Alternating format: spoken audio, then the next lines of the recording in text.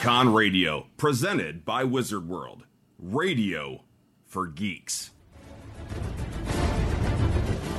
People need dramatic examples to shake them out of apathy, and I can't do that as Bruce Wayne. As a man, I'm flesh and blood. I can be ignored, I can be destroyed, but as a symbol. Get the latest from the comics universe. News, interviews, previews, and reviews. Listen to the weekly Wayne's Comics Podcast, so you can keep reading your comics. Now at majorspoilers.com.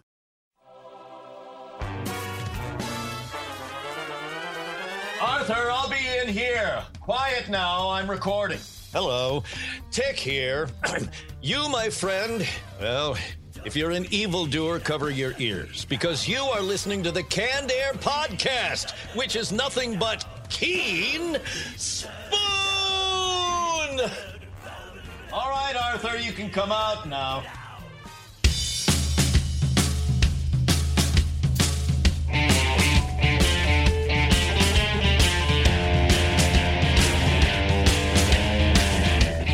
Hello, everyone, and welcome to another episode of Canned Air, a tribute to comics and pop culture right here on Wizard World's Con Radio. I am Jeremy Colley. And I am Jack Doherty. And I'm Jake Runyon. And joining us today from the comic Lake Imago is Jamaica Dyer and Eddie Wright. Thanks so much for being with us, guys. Hello, it's good to be here.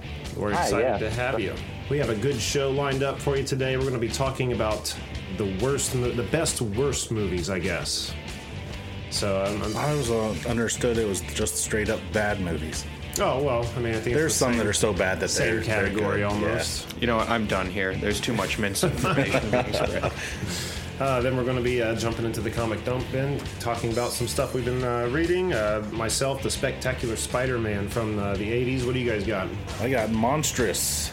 Ooh. And I have got the comic adaptation of Bram Stoker's Dracula. Ooh, very, very cool. So that'll be pretty cool. And then we're going to turn our attention over to Jamaica and Eddie and talk about Lake Imago. But before we get started, one thing we have to mention that we didn't get to mention last week is, of course, everyone knows by now, but Prince has passed away. And that was really hard to hear. He was a huge, huge part of the 80s and 90s. Yeah. I mean, just a defining sound, you know? It's been a bad year for influential artists. It really for whatever has. reason, yeah. Yeah, it really has. Were you guys Prince fans at all? It's one of those things I never really pursued his music. I can't claim to be a fan, but he was everywhere. You know, he was always on the periphery of whatever I was listening to, so you got to respect that. Sure. So, absolutely. What about you, Eddie, in Jamaica? Honestly, I'm the same. He never really. I just it's not that I didn't like him, or I didn't avoid him for any reason. It just didn't happen for me. But I feel like the positive side of when these things happen is it's a good chance to rediscover someone. That's true. Or Absolutely. just discover them for the first time. Absolutely. Yeah. I think I kind of fall in that same category where I never sat and listened through a Prince album, and I don't know. The only thing I really knew was his soundtrack for Batman, Michael Keaton's Batman, which wasn't a great album, but there's a couple songs, like when the Joker's painting up the museum or the parade at the end, those songs there. Love him. But you can't deny what a great guitar player he was. There's a video of him playing While My Guitar Gently Weeps with like Tom Petty, Eric Clapton, Jeff Lynne, and it's just jaw-droppingly good. He was an amazing guitar player. That's going to be one to check out then. I haven't seen that. He was a good bassist, too. I saw a video over the weekend of him just slapping the hell out of a bass. I'm no Prince expert, but I don't even remember what album it was, but some of his early albums, like he'd play absolutely everything on there. Every instrument, everything. That's incredible. I know every time I hear Let's Get Nuts, that song gets cranked up as loud as it can. Oh, yeah. Pussy Control. Or Let's Go Crazy. That's what it was. Let's Go Crazy. Oh, yeah. Some good ones. Some good ones there. So anyway, rest in peace, Prince. Thanks for all the work you've left behind. And with that, let's just jump right into this week's Retro Roundtable. Hold on to your butts. Spared no expense.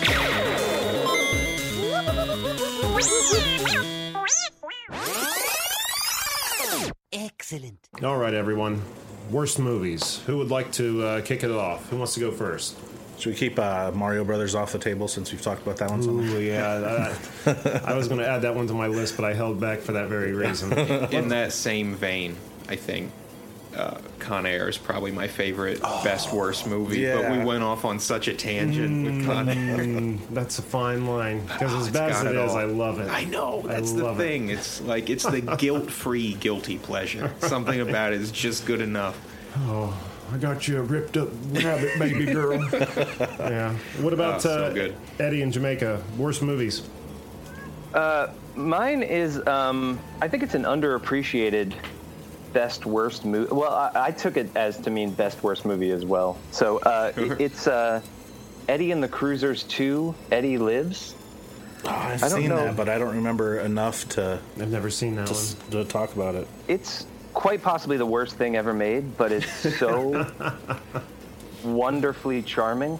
It's basically Eddie and the Cruisers 1 is about this Bruce Springsteen ripoff Jersey Shore. By the way, my name is Eddie and I am from New Jersey, and so that's I might like it for. Glad we cleared the air. Yeah, but it's about this New Jersey Shore rock band that's really terrible, but they're supposed to be as great as someone like Bruce Springsteen. And at the end of Eddie and the Cruisers 1, Eddie dies in a car accident. Eddie and the Cruisers 2, Eddie, turns out he faked his death, and he's living in Montreal as a construction worker named Joe West, who looks exactly like Eddie, but he has a mustache. Of course. So like the Clark Kent with the glasses on kind of thing. Yeah. Nobody has any idea. And so the movie is basically a rediscovery of who Eddie was, and he reveals himself at the end, and everybody flips out, even though it's like 25 years later, and somehow everybody has remembered this mediocre Jersey Shore bar rock band that really was quite terrible. There are scenes in that movie that are baffling. There's a scene when Eddie and his girlfriend are sitting, I forget where they are, they're in the woods somewhere, and he just kind of glances up, and there's his sax player, who's very, very loosely based on Clarence from the E Street Band, standing on top of a waterfall playing the saxophone. I think that's going to be my new wallpaper for my computer at home. It really is the best thing ever.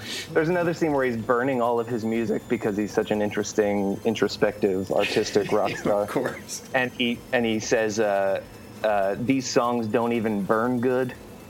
Oh my God. That's horrible. Must be so tortured and deep. Yeah, exactly. And you have to be like 16 to say something like that, but this guy's like 45. These breakers don't burn good. Yeah, awesome. so it's really I think it's one of those. It's a movie that I don't know why it hasn't been picked up as one of those terrible cult movies, but it should. Yeah, right. So that's my pick. Add it to the list because that sounds magical. Mm-hmm. That's got that great song, The Dark Side, at the end of the first one. Yeah. Well, what's also great about Eddie and the Cruisers 2 is that it basically has Eddie and the Cruisers 1 in it as a bunch of flashbacks. Like there are so many flashbacks in the movie that you can see the entire first movie as flashbacks in the second movie. You don't even have to do any homework. Yeah. Just jump right in. Wow. It's all there for you. Yeah. They're really looking out for the lazy viewer there. Yeah, really. Nice. Wow. Mm-hmm. That's really cool. What about you, Jamaica? Well, I think we all have to go see Eddie and the Cruisers now and do our homework. Oh, absolutely. Clear your schedules. So I chose a movie that I tried to watch again recently, and it's V for Vendetta. I love that movie. Yes. I remember liking it, and I tried to rewatch it on Netflix, and I found it completely unwatchable. There are some things that just don't hold up on the second viewing. Right. It was intense because I had some really fond memories of it, but I couldn't stand V at all. Yeah. Well, at least he's not a big part of the story or anything. Right, yeah. I think it's partially ruined by Bane because it's the same accent. Oh, wow. I see where you're coming from. I didn't even think So about that was super weird. Yeah. I couldn't stand the way he talked, and he wears that mask the entire time, so you don't get to see any You're right. facial acting. That was one thing about it too. Like they always hint at what's behind the mask, and you always see like peeking around his glove or around the corner of his mask, like horribly burnt up figure, you know. But they never reveal it. I wish movies would just leave Hugo Weaving's face alone. It's like they overdid it with the mask in V. They like underdid it somehow with Red Skull. You know, it's just the man's got expression. Let him use it, for God's sake. It's like that Willem Dafoe Green Goblin thing. Yeah, good point. Good point. Did they change the mask a little bit to give it a little more character, to like a little more emotion? I think just they like a little exaggerated. It's got kind of like a Harlequin mask. What do you mean, the Guy Fawkes mask or the? Yeah, the Guy Fawkes. No, mask. Oh, it was the same all the time. No, I'm not saying no. I'm saying I don't know. I guess is what I'm saying. I'm sorry. You almost had a fight on your hands. I think you know everything. Throwing down right now. I love that mask. I have one in the closet right there. Nice. Yeah. Maybe I just alienated myself telling you guys that. Get out. We'll finish it. Oh, man. What about you, Jack? The Stupids. I've never seen that. It's so bad, but I don't know. There's something about it. Just I always got to watch it. And I don't know if it's this. Even hearing the title, it's just no effort was put into that movie. No, it wasn't. Is that a no Tom one Arnold proofread movie? the script. Yes. Yeah. Yeah, the family goes on a big adventure to find this man's sender, because he steals all people's mail. Because you ever see a mail that says "Return to sender"? Yeah. Oh, good God. Oh my God. It was horrible, but every time I think about it, I just sit there and laugh at the absurdness of most of it. What about you? All right. This is probably, oh God, I'll admit it, this is one of my favorite movies in general. It was so bad and so much fun to watch. I don't know if you've heard of The Miami Connection. No. All right, it's a movie that was made, I think, in like the late 90s, but it's got like an early 80s feel, both in terms of like the image quality and the type of storyline. It is, ostensibly, it's about a rock band called Dragon Sound. And all of them are martial artists.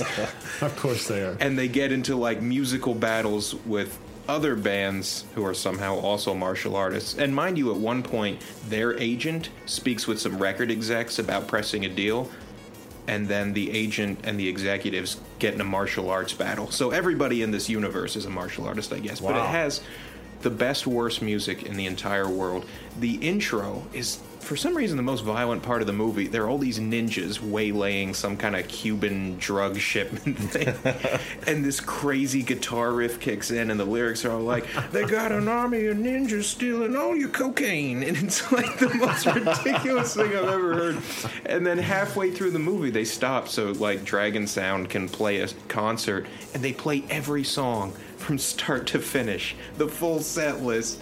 And the best song in the movie is called Friends, and it's like Friends for Eternity, Loyalty, Honesty. It's if you haven't, you need to look it up immediately. I'm not going to say stop the episode and look it up, but make a note, because you can't forget. It's the best thing in the world. Miami Connection. Yeah, it was just re-released by Draft House Films. I'll be looking that up. Oh my God, dude, it's the best. That sounds horrible. I think you made me throw up in my mouth a little bit. That's the idea. Yeah. Just wait till you see the goddamn thing. You know, speaking of horrible movies, that makes me think of another. I don't know if any of you guys have ever seen Kiss in the Phantom of the Circus. Have you ever seen that?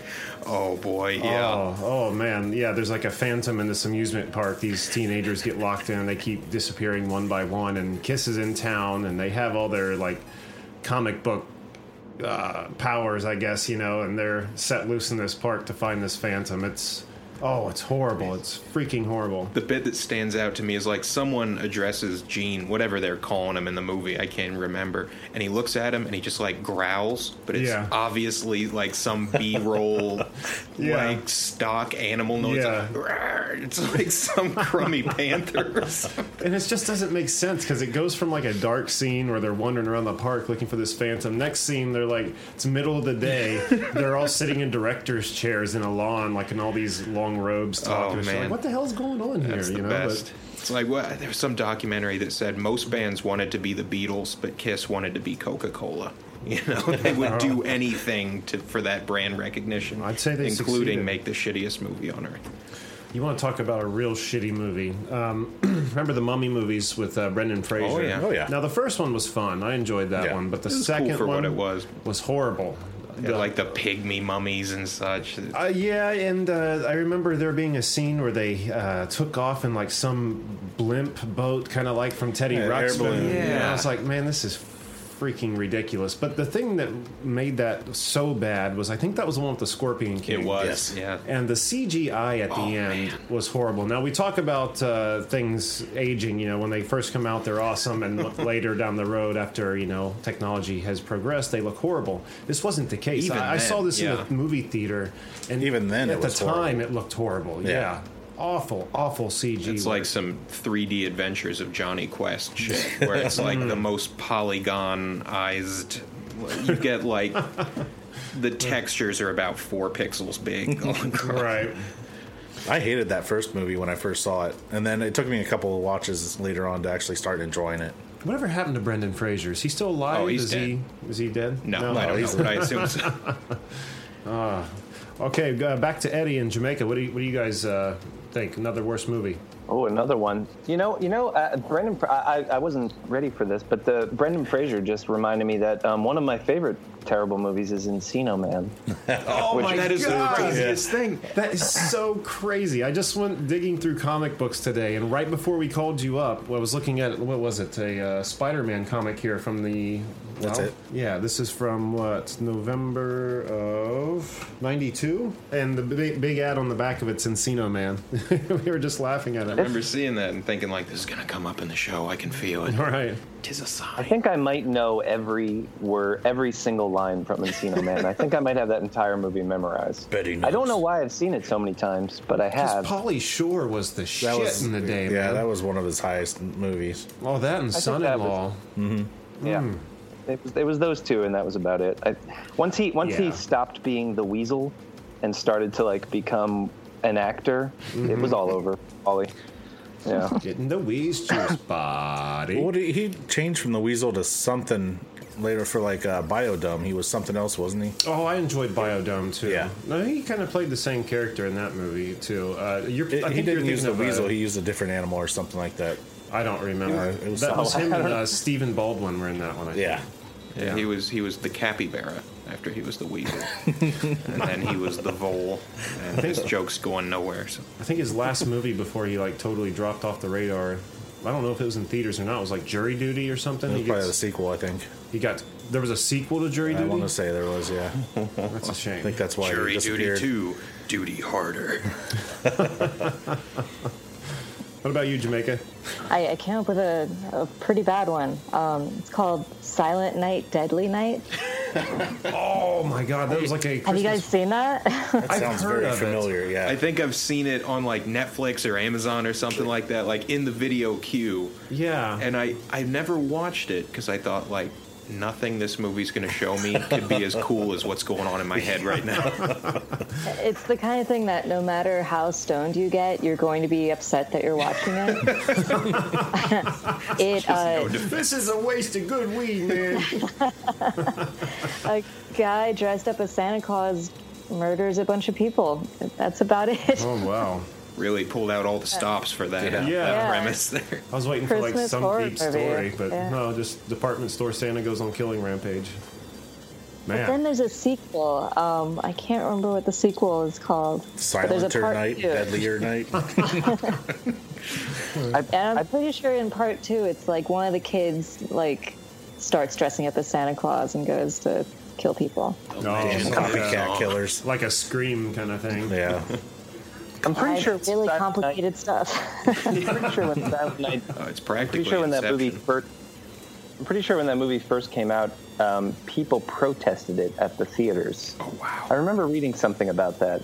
That whenever in the 1980 whatever there were protests during screenings of Silent Night, Deadly Night. Some extremely bored people with nothing to be angry about that day. Hardcore Santa supporters. We are the Santa Liberation Front. Oh my God! They just run around throwing buckets of blood on department store Santa Claus and stuff. That beard's not even real. Oh man! Let's see. We got a few more minutes here. Anybody else have any more? Big Trouble in Little China. That is an awesome film. Yes. You're treading on holy ground, my friend. I don't know how popular, how good it was back in the day, but I've always loved it. And I remember watching, because I had mentioned it, or I read the comic book a while back. That's right. It made me want to watch it again. And it's bad now, but it's still so fun. It's so awesome. Yeah. There's like no point to the whole movie at all. No, he's just in the wrong place at the wrong time. It's I guess I'll Kurt Russell this situation for a little while. And he doesn't do anything in the whole movie. No, he's pretty... like they get in their big climactic battle at the end, and he fires his gun up the air, and the chunk of the ceiling comes down and knocks him out. He gets up and looks around. Everyone's already beat up and laying on the ground. He's just standing there like, great stuff. I need to watch that movie as much as it comes up on the show so I can finally get in on that Big Trouble in Little China loop there. It's the best. Here's a really bad one for you. Now, not that this series has been full of good movies, but the Child's Play series. In the 80s, in the height of My Buddy coming out and stuff, Chucky was creepy. He was creepy. But, you know... It's right for the time. Mm-hmm, but the idea didn't age well. I still love Chucky, but my God, when they announced the Seed of Chucky, and I went to the movie theater... Like, you would have had to really mess it up to make me come out of there thinking I wasted my money. And I came out of there thinking I wasted my money. It took me until this most recent Halloween to finally watch Seed of Chucky. Oh, my God. I still haven't seen it because I don't know if I want to do that to myself. No, you just wonder, you know, like, wow, that hour and a half of my life is gone. But it's the two of them had a baby at the end of Bride of Chucky, like the little doll baby. And this movie begins with, like, some freak show guy who had obtained the baby and keeps it in a cage and makes it like he has like a show where he uses a ventriloquist dummy, tries to make the audience think he's like the best ventriloquist artist in the world, but obviously the thing's alive, and he's named it Shitface. Some quality writing. Oh yeah, it was horrible, and like Redman ended up being in it for some reason. Oh jeez. Right. But the thing that sucked was like Jennifer Tilly had been playing Tiffany in Bride of Chucky, and then was killed and put into the doll. Well, in this one, she wants to come out of the doll and back into a human form. So she's like, let's go after the actress Jennifer Tilly, and I'll just get in her body because she looks so similar to what I used to look like. Oh, it's like super meta. Horrible. Whoa. Oh my God. The movie certainly earns points for having John Waters play a disgusting paparazzi member, though. That is hands down the best part, though. I forgot about that. You just redeemed it. That's almost too powerful. It's like you can't rip on it. Best movie ever. I always forget about that guy until his name comes up. Always. Yeah. He's the best. Did you see Curse of Chucky, the most recent one? I enjoyed that one. So did I. Went back to the classic format of the Child's Play back movie. to his roots, man. Well, Bride of Chucky and Seed of Chucky, they go from the victim's perspective to the doll's perspective. You're on a ride with them rather than the victim. So you don't have a doll popping out around corners. You know, I hadn't thought of it that way, but yeah, I guess that is one of the bigger and God knows there are plenty, but that's a big one. They become comedic horror. Right. You know, and this most recent one, it was like a straight-to-DVD and Netflix kind of thing. But it went back to that original angle of from the victim. Is it still Brad Dourif? It is. God, he's such a badass. And the main character is played by his daughter. No kidding. Life. Yeah. Oh, cool. Mm-hmm. It was a pretty good. And little Andy Barclay, the guy who really played him, I don't remember his name, at the very end has a cameo. Nice. Yeah. As does Jennifer Tilly, and spoiler alert. Oh yeah, you're right. Yeah, at the end of the movie. They bring it all back to the movie that you hate. They tie it all right back up. Yeah. Man, Jennifer Tilly was looking fine in those movies, though, wasn't she? Mm-hmm. Anyway, that got awkward real quick. I always think of Joe's wife from Family Guy when I think of her. Oh, yeah. Yeah, I forgot she did that voice. Bonnie. I never even made the connection. Like, a part of me knew, like, oh, yeah, that's her. But I didn't really... I don't know. I don't know if that ruins Joe's wife or Jennifer Tilly. I don't know. It's the same way with Joe, Patrick Warburton. Warburton. Yeah, Patrick It's like Warburton. after a while they become their own. Yeah. It's like a self-contained thing. All right, well, that was pretty fun. A lot of bad movies in there, and so many more out there that we'll definitely be touching on this topic again. So, yeah. I think we are all dumber for having had this conversation. I'll probably never look at V for Vendetta the same again. Though. Man. All right. Sorry about that one. Well, that's okay. That's okay. I think I'll still like it, but I know exactly what you mean. There are some... Mars Attacks was another... good in the day, did not age well. I haven't seen it for a while, but I crashed and burned the last time I tried to watch it. Yeah. Oh yeah, horribly. All right, with that, let's jump into the comic dump bin. I'll go first. Yes.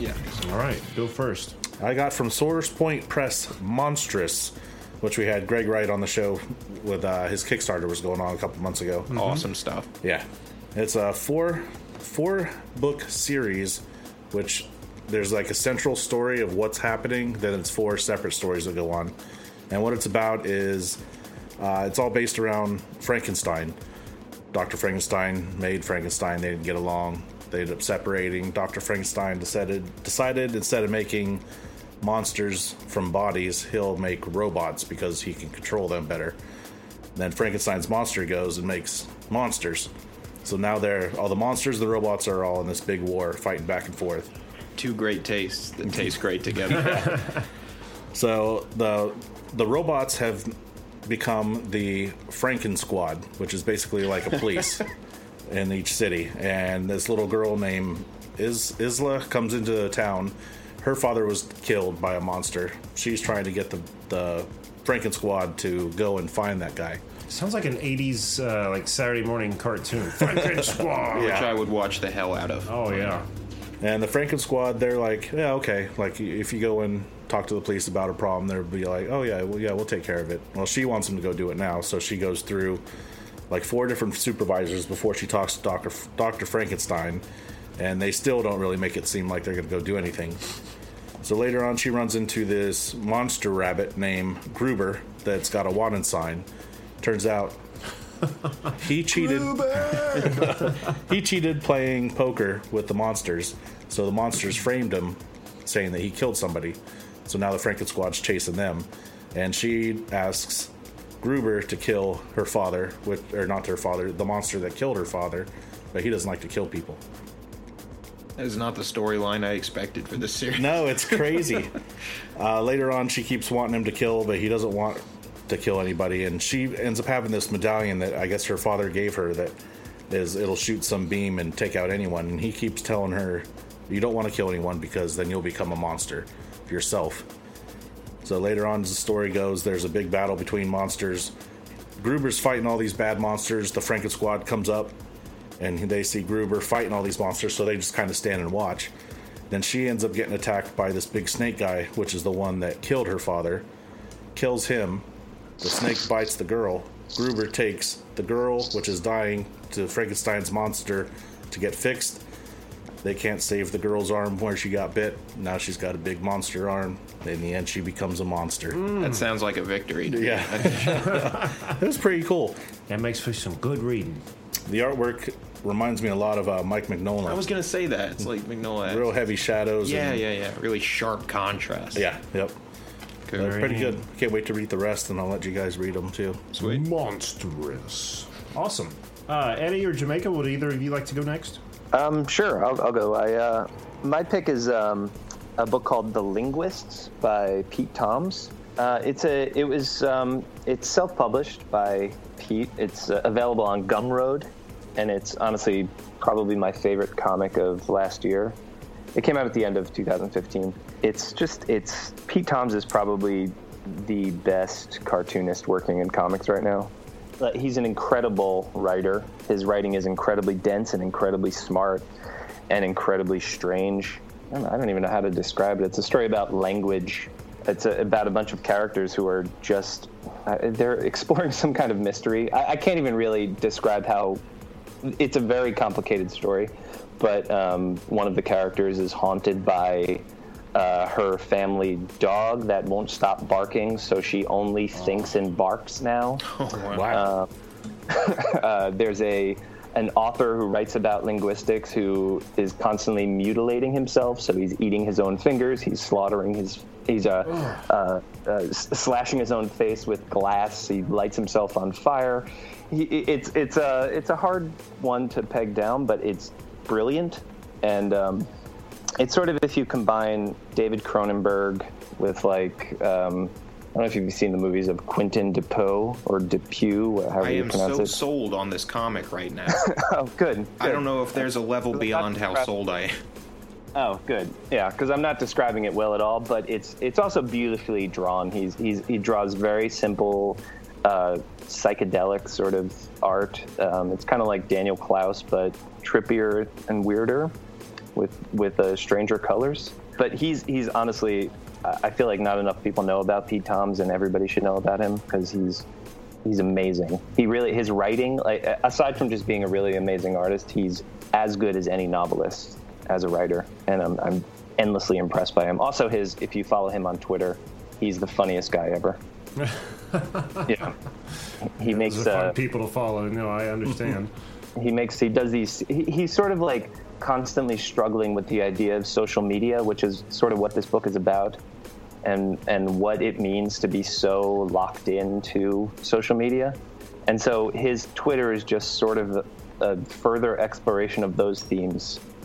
And I don't know, he's fascinating. And I'm endlessly in awe of Pete Toms. So that's the linguist. Yeah. Very cool. That's going right to the top of the list. Yeah. You have to let me read that after you read it. Definitely. Very cool. How about Jamaica? You want to go next? Yeah, I'm ready. I would like to talk about Pretty Deadly. Never heard of that one. I think I've heard of that one. Have you? This book is amazing. It comes out from Image Comics. It's written by Kelly Sue DeConnick and drawn by Emma Rios. And it's the second storyline is almost finished right now. So I had just last weekend picked up volume 1 so I could just read it all in one big chunk. And as soon as I finished the end of the trade paperback, I went online and downloaded all the rest of the issues so I could be up to date, because it's such a compelling story that I had to find out what was happening next in it. And it's really enjoyable because there's so much story now. And it's very mythological. It has all these different characters in a Wild West setting. Oh, but they're down for that. Yeah, absolutely. But they've like built this mythology around Grim Reapers and death, and a romance that death had, which is changing the world, and the world is dying because of that. And the first chapter, like the first issue, introduces you to all these characters, and as you learn how involved they all are in the whole mythology of this world, it just gets like deeper and crazier every page you read. And it's beautiful. I was showing it to Eddie yesterday that the artwork is so lush and weird, and all the characters and the way that Emma is like it's a little bit psychedelic, like dripping panels into panels and just really cool. Deconstructing the medium. It's so cool. Breaking that fourth wall, as some people say, I think. Was that what that means? Yeah. Fourth wall. Man, that Wild West setting is such a good template to introduce weird, crazy concepts. It always grabs my attention. Yeah. I love the Old West. I don't sit down and like watch westerns or anything. I know, but when it's there, you're like, yeah. Yeah, exactly. Oh man, that sounds so awesome. Yeah, it really does. What was it called again? It's called Pretty Deadly. Pretty Deadly. Pretty Deadly the images, and the Linguist. It looks pretty good. It's probably one of those covers that I've seen a million times and just... I don't know. Oh, no, I want to say I might have seen it before, but I don't know. I'm worried I'm going to walk away from this with like 2 new obsessions. Like, I only know 4 people total who are even aware of them. It's like, please read. Totally, yeah. This is a good one to spread around because it's awesome. Fantastic. Awesome. Yeah. Well, Jake, you want to go next? Yeah, I read... It's, like I said, it's the graphic novel. I guess that would be the right terminology. I've always been fuzzy. Yeah, it's the graphic novel adaptation of Dracula. And it's weird to talk about because it's ultimately just Dracula. this adaptation. And Jack was cool enough to let me borrow it. You said you got this from, it was Comic Bento, right? Yeah, and it's the cover image grabs you right off the rip. It's got like this super high contrast, like red moon, red landscape, and the black silhouette of Dracula with the ghost white face. It's phenomenal. But reading this, and I'd read Dracula, and I'm a huge fan of the character, the concept, the historical figure. I don't know. Dracula's an obsession of mine for whatever reason. And I think one of the coolest things I can say about it is, like, this makes it obvious how influential Dracula the book is. And I think even, like, in terms of how horror movies play out these days, like, the construction of, like, the core group of characters here, they tend to fall into those horror movie archetypes. You've got your scientist, your expert in Van Helsing who knows the myth and the lore and how to handle this. You've got your bruisers and your thinkers and your sneaks. And it's interesting, you see that it's almost like a role-playing game party kind of construct to overcome this great enemy. And beyond that, just the symbolism and the concepts at work here. I mean, it's hard to review the comic because it's pretty much just the book, but I'll admit the art inside the cover isn't like mind-blowing. It's not super innovative or out there. It's serviceable, but the writing is excellent. I mean, it's not word for word the novel, but I'm just such a fan of the character and what it does for the horror genre. And you can't beat. I'm losing my train of thought here. But one thing I like is, I just got to get this one out of the way. I like that they stuck with, like, the novel interpretation of Dracula as being not necessarily the Bela Lugosi, like, handsome, suave. Not that I don't love that. Bela Lugosi's awesome, but he's that kind of, he's creepy, kind of withered. He's got a big white mustache, which you don't really think of when you think Dracula. Not at all. It's awesome stuff, and unfortunately, there's not much I can say about it. You can't say about the Cesar Romero Dracula. Vampire, if you will. Exactly. Yeah, it's awesome. But give it a read if you haven't read Dracula. This is a great way to do it. A great way to get a feel for that story without committing to the whole thing, because the writing can be a little heavy to deal with now. Yeah, it's sort of antiquated. It's not so out there that it's like obtuse and impossible to get through, but it can be troublesome. So I absolutely recommend it. Great stuff. Very cool. All right. Well, my offering this week, I spent the last 2 days, a couple hours each day down at the comic book store down the road here, just digging through old comic books. And I always forget how much fun it is to rummage, because you just find some of the coolest stuff. And one thing I brought home was a comic book called Peter Parker, The Spectacular Spider-Man. I feel like I've seen that title before, but I never really looked into it. It comes from 1984, and where this takes place... Well, first look at the cover. The Kingpin in the background separating Spider-Man and Black Cat there. Holds a very 90s cartoon kind of feel to it, but... It opens up. This takes place right after he sheds himself of the Venom suit. So it starts with him freaking out. Saying, I have to go talk to the Black Cat. I have to go talk to Felicia. I don't want to, but I really have to. And he starts complaining about, man, I really miss the days where I could just think about my suit being on. It would pop on, and now I have to actually get dressed again and rely on homemade webbing. It just happened. But he's going to confront Felicia Harding about where her powers came from, and she thinks he's there to talk about their relationship. So they're like, let's go out, on the town, talk this out. So they go out, they're fighting crooks, and while they're beating the hell out of these people, talking casually about their relationship and stuff like that. But he eventually gets it out of her that her powers had come from the Kingpin. Well, in the side story here, it's the Kingpin talking to all his scientists in his lab, saying that he lost his muscle, his most recent super-powered protection named the Dagger. And his scientists are trying frantically to make a new super-powered person, to be the Kingpin's muscle. And this is where it got really cool for me, because the animated series is what introduced me to the Spider-Man comics. I had read comics before, but I'd never really dabbled in Spider-Man or really much of anything Marvel. So that series really started it for me. But when I got into comics, the whole Ben Reilly clone series was going on. Picking up this comic book, you can tell this is hardcore inspiration for that cartoon series. And this issue right here was pulled from directly because one of those scientists, while messing with somebody by the name of the Cloak's actual cloak, he's messing with it and opens up this like black circle. And he doesn't know if it's a portal or if it's like an actual black hole, but when he jumps in it, he's in like this dimension of just, I don't know, kind of like a Dalmatian, nothing but white, but there are these black spots everywhere that each of them are like an entry, and you go into one black dot, you come out another one across the room or something. Mm-hmm.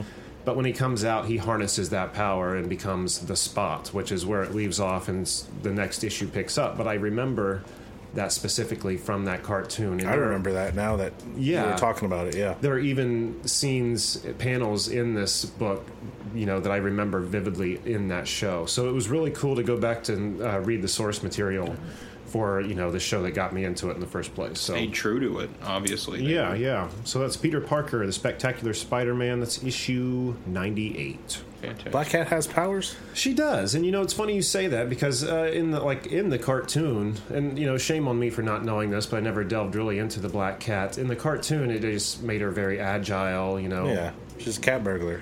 Right. Well, in this, she has the actual unlucky streak of a black cat. If she crosses somebody, when they're fighting back, they're going to fumble with their weapons. They're going to, slip on a banana peel or something, just because she has instilled that bad luck on them. Okay.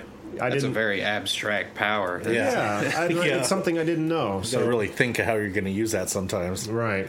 So a very fun read. And throughout the whole issue, you see the symbiote kind of crawling around town. Cool. And the caption says it's searching for the host, that it first bonded with. And it has the spider eyes, but just slinking around the street through the sewers and the gutters. It's really neat. I've been waiting for years to be the next host. Right. I'm not doing anything. My schedule's open. You can go sit out by the gutter there. Maybe it'll come up through for you.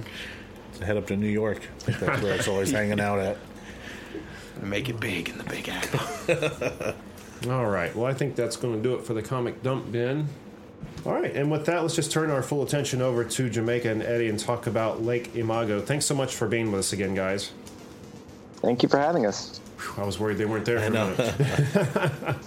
minute. We dropped them. So before we delve too deep into this, why don't you go ahead and tell the listeners about Lake Imago? So Lake Imago is a horror series. We've put out the first issue. It's the first of 6. It's a story about 3 girls, 2 sisters, and their friend who go on a camping trip after the 2 sisters had lost their father. They're sort of going on the trip just for hoping for some stress-free fun. And the youngest ends up, this is kind of a spoiler for the rest of this story, but whatever, ends up getting possessed by a forest demon, and terrible things happen. Oh, okay. Yeah, it was a hell of a fun read, and I was just wondering, you can tell this little girl's going to go through some kind of a metamorphosis at some point, but I wasn't sure where, and now you're saying horror, I'm thinking, okay, that sounds awesome. But, like earlier, kind of like Jake was talking about with his Dracula book, he wasn't really sold on the art, but the story was great. Not the case with this book. This is a perfect example of something that repeatedly comes up on the show as the perfect marriage of writer and artist. Yeah. And your guys' work complements each other very well. How did you guys come to work together? I had just done my first graphic novel, Weird Fishes, and Eddie had picked it up, and he wrote to me on Twitter, and he was writing a novel at the time that I got my hands on, and I really liked it. So we just started talking. I liked his writing, and he liked my comics. And so I decided to turn my novel, which was called it still exists. It's called Broken Bulbs, and I decided to turn it into a comic book series. And the first artist I thought of was Jamaica to draw it, because her and I just sort of, I could tell we thought about things the same way, and from talking, we definitely like all the same stuff. And I asked her to draw the comic book series, and she said no. Oh, wow. So yeah, I couldn't do it. I had too much happening. So right. Yeah. Years later, after I had already done that, I'm originally from New Jersey. I moved to San Francisco, which is where Jamaica was living, and we just went out for drinks one day and we just started talking about something else, and it was this story. It was like a manga. Wow. So we just decided to finally do it, and so here it is. This comic is a all comic books are art, but I think this comic would qualify as like fine art. I mean, would you guys not agree with me? Absolutely. I mean, it's gorgeous. What I really like about it is, and I've been trying to find the right word for it, but I feel like this one kind of undersells it. But dreamlike is the phrase that comes to mind. Okay. I think the angles are kind of smooth, even when they're severe. It gives it a kind of a like surreal quality that I really, really like in things like this, especially as it pertains to this story. I think having the division between reality and even like delusion be a little blurred. That's really Right. it's. I like that idea, of things being kind of insubstantial is not the word, but hazy, dreamlike. Sure. There's parts, and I hope you don't take this the wrong way, but like in the beginning when they're in the car, there are just certain shots that kind of remind me of like Fear and Loathing in Las Vegas a little bit. Did you get that at all? I see where you're coming from. Yeah. Trip, but it's very, very inviting. I guess is the word. I had trouble with it too. I always try to think of something to compare it to. Trying to find the right phrase, but I can't, and I think that's a good thing. It stands on its own. It's very original. Evocative. That's the word. Yeah. There you go. So how far do you see this going? I mean, this is chapter 1 that we've read here. How many chapters do you have planned? We have 6 planned right now. We have the story completely planned out. We know we know the beginning, the middle, and end. But yeah, so we're going to do it in 6. It could keep going after that, but I don't know if that'll actually happen. Yeah, maybe. Well, you have to see what kind of steam it picks up, but it's probably going to be pretty good, I would imagine. I love this book. One thing that really stood out to me is whenever I pick up a black and white comic book, I don't know. I prefer color typically, but the challenge with a black and white comic book that, for instance, like the Ninja Turtles for me, is the story has to pull your attention away from the fact that there isn't any color, Yeah. And 2 pages into this, you don't even think about it. You don't, and when you kind of think back onto it, you kind of at least I remember it with color. I've never really had that happen before. Does that just sound weird? Does it sound like I'm on drugs or something? No, it just flows really well, so you don't really even think about that whole part. Yeah. I'm just a big dork for hard contrast, just black and white. So I love that aesthetic of just here is something, here is nothing, creating something. Instead of trying to put too much shadowing in there, and then you just end up making confusion. I'd much rather see something underdone than overdone. Yeah, exactly. Not that this is underdone or anything. I can't stop coming back to the one of us, Google gobble. Now you guys I'm sorry, go ahead. About the color thing, that I had done a few pages in color, and we tried it out, and it looked good, but it just didn't feel right for the story. Sure. Just being able to push that contrast and really have that room to go as dark as we need to go in the next few chapters it worked really well with black and white. And I love the kind of retro feel that it brings to the whole story. That's really cool you say that. I mean, black and white does fit the tone for what these characters are dealing with. That's an interesting perspective. I didn't think about that. It's just right for it. Yeah. And like I said, by the end of it, I wasn't even thinking about that. It was so much fun. I loved it, and I can't wait to see what happens next with it. But what I was going to say is I saw, and I think it was on your guys' Facebook, that you did a record store day signing of the comic book. And is there an album as well, or like a soundtrack or something for this book? Yes. My good friend James Syme, who runs Isotope Comics, I had sent him the book, and he was really excited about it. And we were trying to figure out which day that we could do a signing there, and it happened to be Record Store Day that we could all do it. And so he got all excited about it and decided he was going to do a track inspired by this first issue. And so in the course of a week, he got together with his band, and they made this really cool musical track that he then burnt onto little mini CDs. And so we had them at the signing. It was super cool. I've gone out religiously for the past, I don't know, 7 years with some friends on Record Store Day, rummaging through old records. And this year, the one person that's typically the drive for the occasion had to cancel. So me and my other friends just kind of made it a record store / comic book / buying toys day. And it was really cool. But it would have been awesome to find something like you guys out there on Record Store Day. Wouldn't that have been wild around. to just run into it? Yeah. You know? Well, bring it back.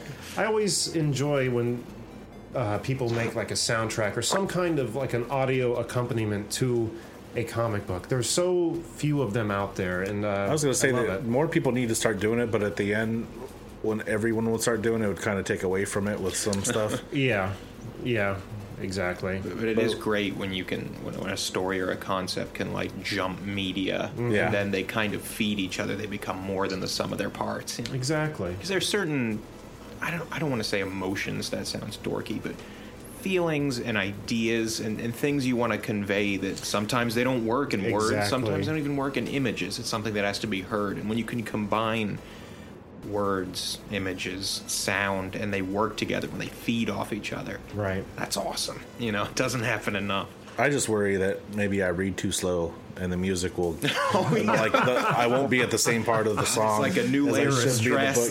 Gotta keep up. It starts picking up right there in your middle. Like, I'm not even at the climax. I don't understand this. Yeah. I saw a comic book today that would probably give you a heart attack in that same area. It was a Megadeth comic book where the writer took 3 Megadeth songs and, I mean, the bubbles and everything you read are the lyrics from the songs, but you're watching that artist's interpretation of the song. So that'd be cool. Yeah, it looked cool. I'm not a big Megadeth fan, but that does sound like something worth experiencing. Yeah. Sounds cool though. Yeah. But anyway, that was a pretty neat idea. Again, love when there's audio accompaniments. So do you guys get out to conventions very often? Yeah, we've done a bunch this year so far. I think we've done 3 or 4 so far, and we've done a couple of signings. And we're going to be at SPX in September. But yeah, I've been going to a bunch over the past couple of years, and then we've been doing them together all this year since we put out this book. But I think we have a lot more in our future after. We've been doing a lot, though, all in a row. They're kind of exhausting and kind of terrifying. Yes. It takes a toll. Yeah. They're very awkward, but they're really fun and really they're always really they always energize you to want to keep doing stuff. But at the same time, it's, I don't know. Yeah. For me, I probably shouldn't be saying this, but it's no. I think everyone's aware of it at some level. Like, these things are ultimately awkward and kind of terrible, but it's worth it. We did our first con just a few weeks ago, and I know exactly what you mean. It is kind of awkward sometimes. You know, if somebody's not buying into your pitch right away, you feel like there's a big spotlight on you, and then there's the few people that you get from the whole weekend that just stand out. Like, you could almost start writing a book from all your con experiences. Like, I encountered this person at this con, and this is what he did. But, like, we were selling a couple of those. Yeah, we were selling comic books from Think Alike Productions. So the artist for one of the books in particular, the guy was interested in, wasn't there. Which one of you guys are the artist? Oh, well, none of us are the actual artists, but, and as we went to proceed, okay, I don't want to hear no more. Just walked away. Well, I got that. Tell me about this book. Well, this book is blah, blah, blah. No, don't tell me anymore. Yeah, he's like, oh, please stop. Please stop. Okay. What do you want from me? Anyway. You know, I tell you what, though, my favorite thing about conventions is like the one we did and the ones I went to just as a regular schmuck walking around. They're honest. God damn it. You know, I was at a War Games convention in Indianapolis, you know, Dungeons and Dragons and shit like that. And I had to, like, make a detour through a mall that had been closed down to make space to get to, like, the next, like, hall. And I remember being in the convention hall and seeing everybody hawking their wares. Oh, I made this shirt, I made this blanket or whatever, you know, just whatever they're making. And then seeing the ads in the mall and the style of advertisement, you know, making you feel worse about yourself, so you buy something. In the convention, no one's trying to tell you you're a piece of shit. Everybody's pretty much in it together. They want to sell you something because they like it, they think you'll like it. Everybody's having a good time, you know, and there's honesty in that. And I think that's what I like the most. This is a tangent I just went off on. No, I apologize. I totally agree with you. It definitely is. make sure you wash your hands. Yeah, frequently while you're there. Not it seems a like every bastion time of hygiene, you know. No. Every time I come home from a convention, I always feel crappy. Especially this last time, I had it bad. It was pretty grungy. Yeah, it was no horrible. getting around it. I'll go on record saying that the only person I try to make feel like shit at a convention is me. So, It's true. Well, I will never do that to anyone. So, yeah, it just pushes you off the story. I'm not going to name any names or any titles here, but there was a title I was really, really into, an independent title, and the artist was at one of the conventions we were at. And didn't have a lot of activity at his table, and I went over and just wanted to kind of geek out for a little bit. Love your series, want to get you on the show sometime, and just could have acted less interested. Just went back to reading a book, and I thought, why the hell are you here? If you just came to read, aren't you here to make money and promote? But it just really pushed me off the story. You have to make a good impression with these people, you know? To pass up the chance to talk to someone that loves your work. I didn't understand Isn't that such an awesome part of creating something? Yeah. Maybe I'm just such an attention whore that when I think of creating something, it's all about what people are going to say about it. But I feel like take advantage of that, enjoy it, revel in that moment. Oh, yeah. Someone wanted to come up and talk about the show. I'd be like, beside myself. Please, pull up a chair. Yeah. Can I buy you lunch? Fucking ear off. Yeah, well, you're not going anywhere. You like us? Wow. We have a fan? Are you from Narnia? Yeah, you're definitely just shooting yourself in the foot if you don't treat anyone who comes up to your table as the most important person at that moment. Absolutely. And it takes guts. If they've heard of your stuff or they haven't, it's awesome to talk to them. And I've had so many times where it turns out it's someone that I do know online. And if I hadn't engaged in the conversation, I wouldn't realize, you're that artist that I love, or you're that publisher that I've been admiring from afar. That's everyone awesome. at a convention is on an even field, and you just have that's the best part. Be stoked to meet everyone, because everyone is pretty amazing there. I mean, if you're going to come to a social gathering of like-minded people and then not gather with those people, I mean, we can all be socially awkward. That's kind of the given, but with a smile if you can. Power through, grit your teeth. Oh, well, everyone can check out Lake Imago at www.lakeimago.com, and then you can check out what Jamaica Dyer is doing at jamdye.com, and you can check out everything Eddie's up to at eddie-wright.com. Is that right, dash, or is that a hyphen, or I want to make sure it's right? Dash, I think. Dash? Okay. It's a dash. I think that, they're both good. Don't spell out the word dash in between. Eddie Dash. That was his nickname in high school. I was really fast. I was a very, very fast. Beat you to it. My joke. You guys, hey, come on now. Come on, I had to. It was right there. I you understand. primed me. I'm going to let this one slide. Okay, just this once. Now, you guys are on Twitter, too, right? I don't have your handles written down. Yeah. You can say yours first. I'm at Jamdye, JAMDYE. And I'm at Eddie Wright, EDDIE WRIGHT 86. Perfect. There you go. So many different avenues for you to check out everything these guys are up to. Thanks so much for being on the show with us. We've had a heck of a great time. Yeah, thank you. This was thank you great. very much. Yeah, this was fun. Jack, what do we have on the website? Go to cannedairpodcast.com where you can see show highlights, guest info, listen to the show, follow us on all our social media, visit the Hall of Heroes and see the Wall of Justice, go to our videos page and see some of our YouTube videos, and if you want to be a guest and promote your work, send us an email on our contact page. Don't forget to find us on Twitter at CannedAirPod and on Instagram at canned_air. Jake's really been getting the Instagram back to life, breathing air into it. I do what I do. Twitter, and I can do Twitter more so than Instagram, but I'm just not good at it. It's a tricky horrible beast. At social I'm just media. throwing shit at the wall and seeing what sticks, and I've been lucky that most of it's sticking. Right? Most of it's sticking. Most of it's sticking. So kudos to you, my friend. Thank you. Don't forget to check out some of the other shows on conradio.com. What else we got on there? Figuratively speaking, Con Smash, Gamers Dominion, Every Day's Halloween, Hall of Game Justice, Fix. Game Fix. Lots of good shows Good on lads there. at Game Fix. Yeah, they are, and we're going to be collaborating with them in July when Wizard World comes to town. That's going to be fun. Yeah, this place, this small room is going to be packed with so many Wizard World people. It's going to be, we're going to have to move into get that LAN party effect when you get a bunch of dudes and it's about 106 degrees indoors. Yes. I got the window fan all primed and ready. All right, but until next time, I am Jeremy Colley. And I'm Jack Doherty. And I'm Jake Runyon. I'm Jamaica Dyer. I'm Eddie Wright. Thanks for listening, everyone.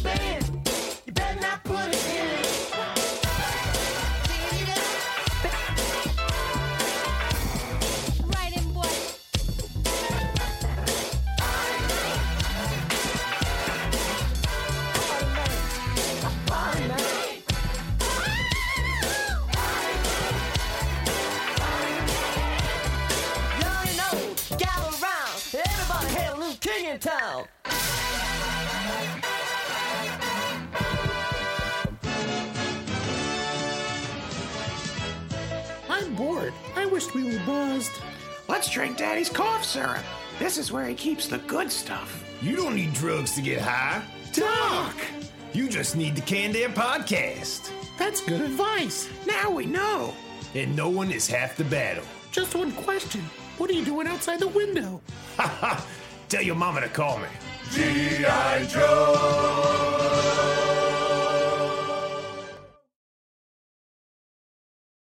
You guys next. Getting the Wheeze juice body. What did he... Yeah. Sorry, I thought we were done. I was just kind of listening. I'm Bruce Martin, host of Pit Pass Indy. Each week, I go behind the scenes of the NTT IndyCar Series and introduce our listeners to the biggest stars of IndyCar, which features the Indianapolis 500 as its cornerstone event. The men and women that compete in IndyCar may be the bravest athletes in all of sport, as danger lurks around every corner. They are able to look danger in the eye without flinching. That is why the NTT IndyCar Series features the best racing on the planet. Join me every week as we talk to the stars of IndyCar, including the legends of the Indianapolis 500 on Pit Pass Indy from Evergreen Podcast.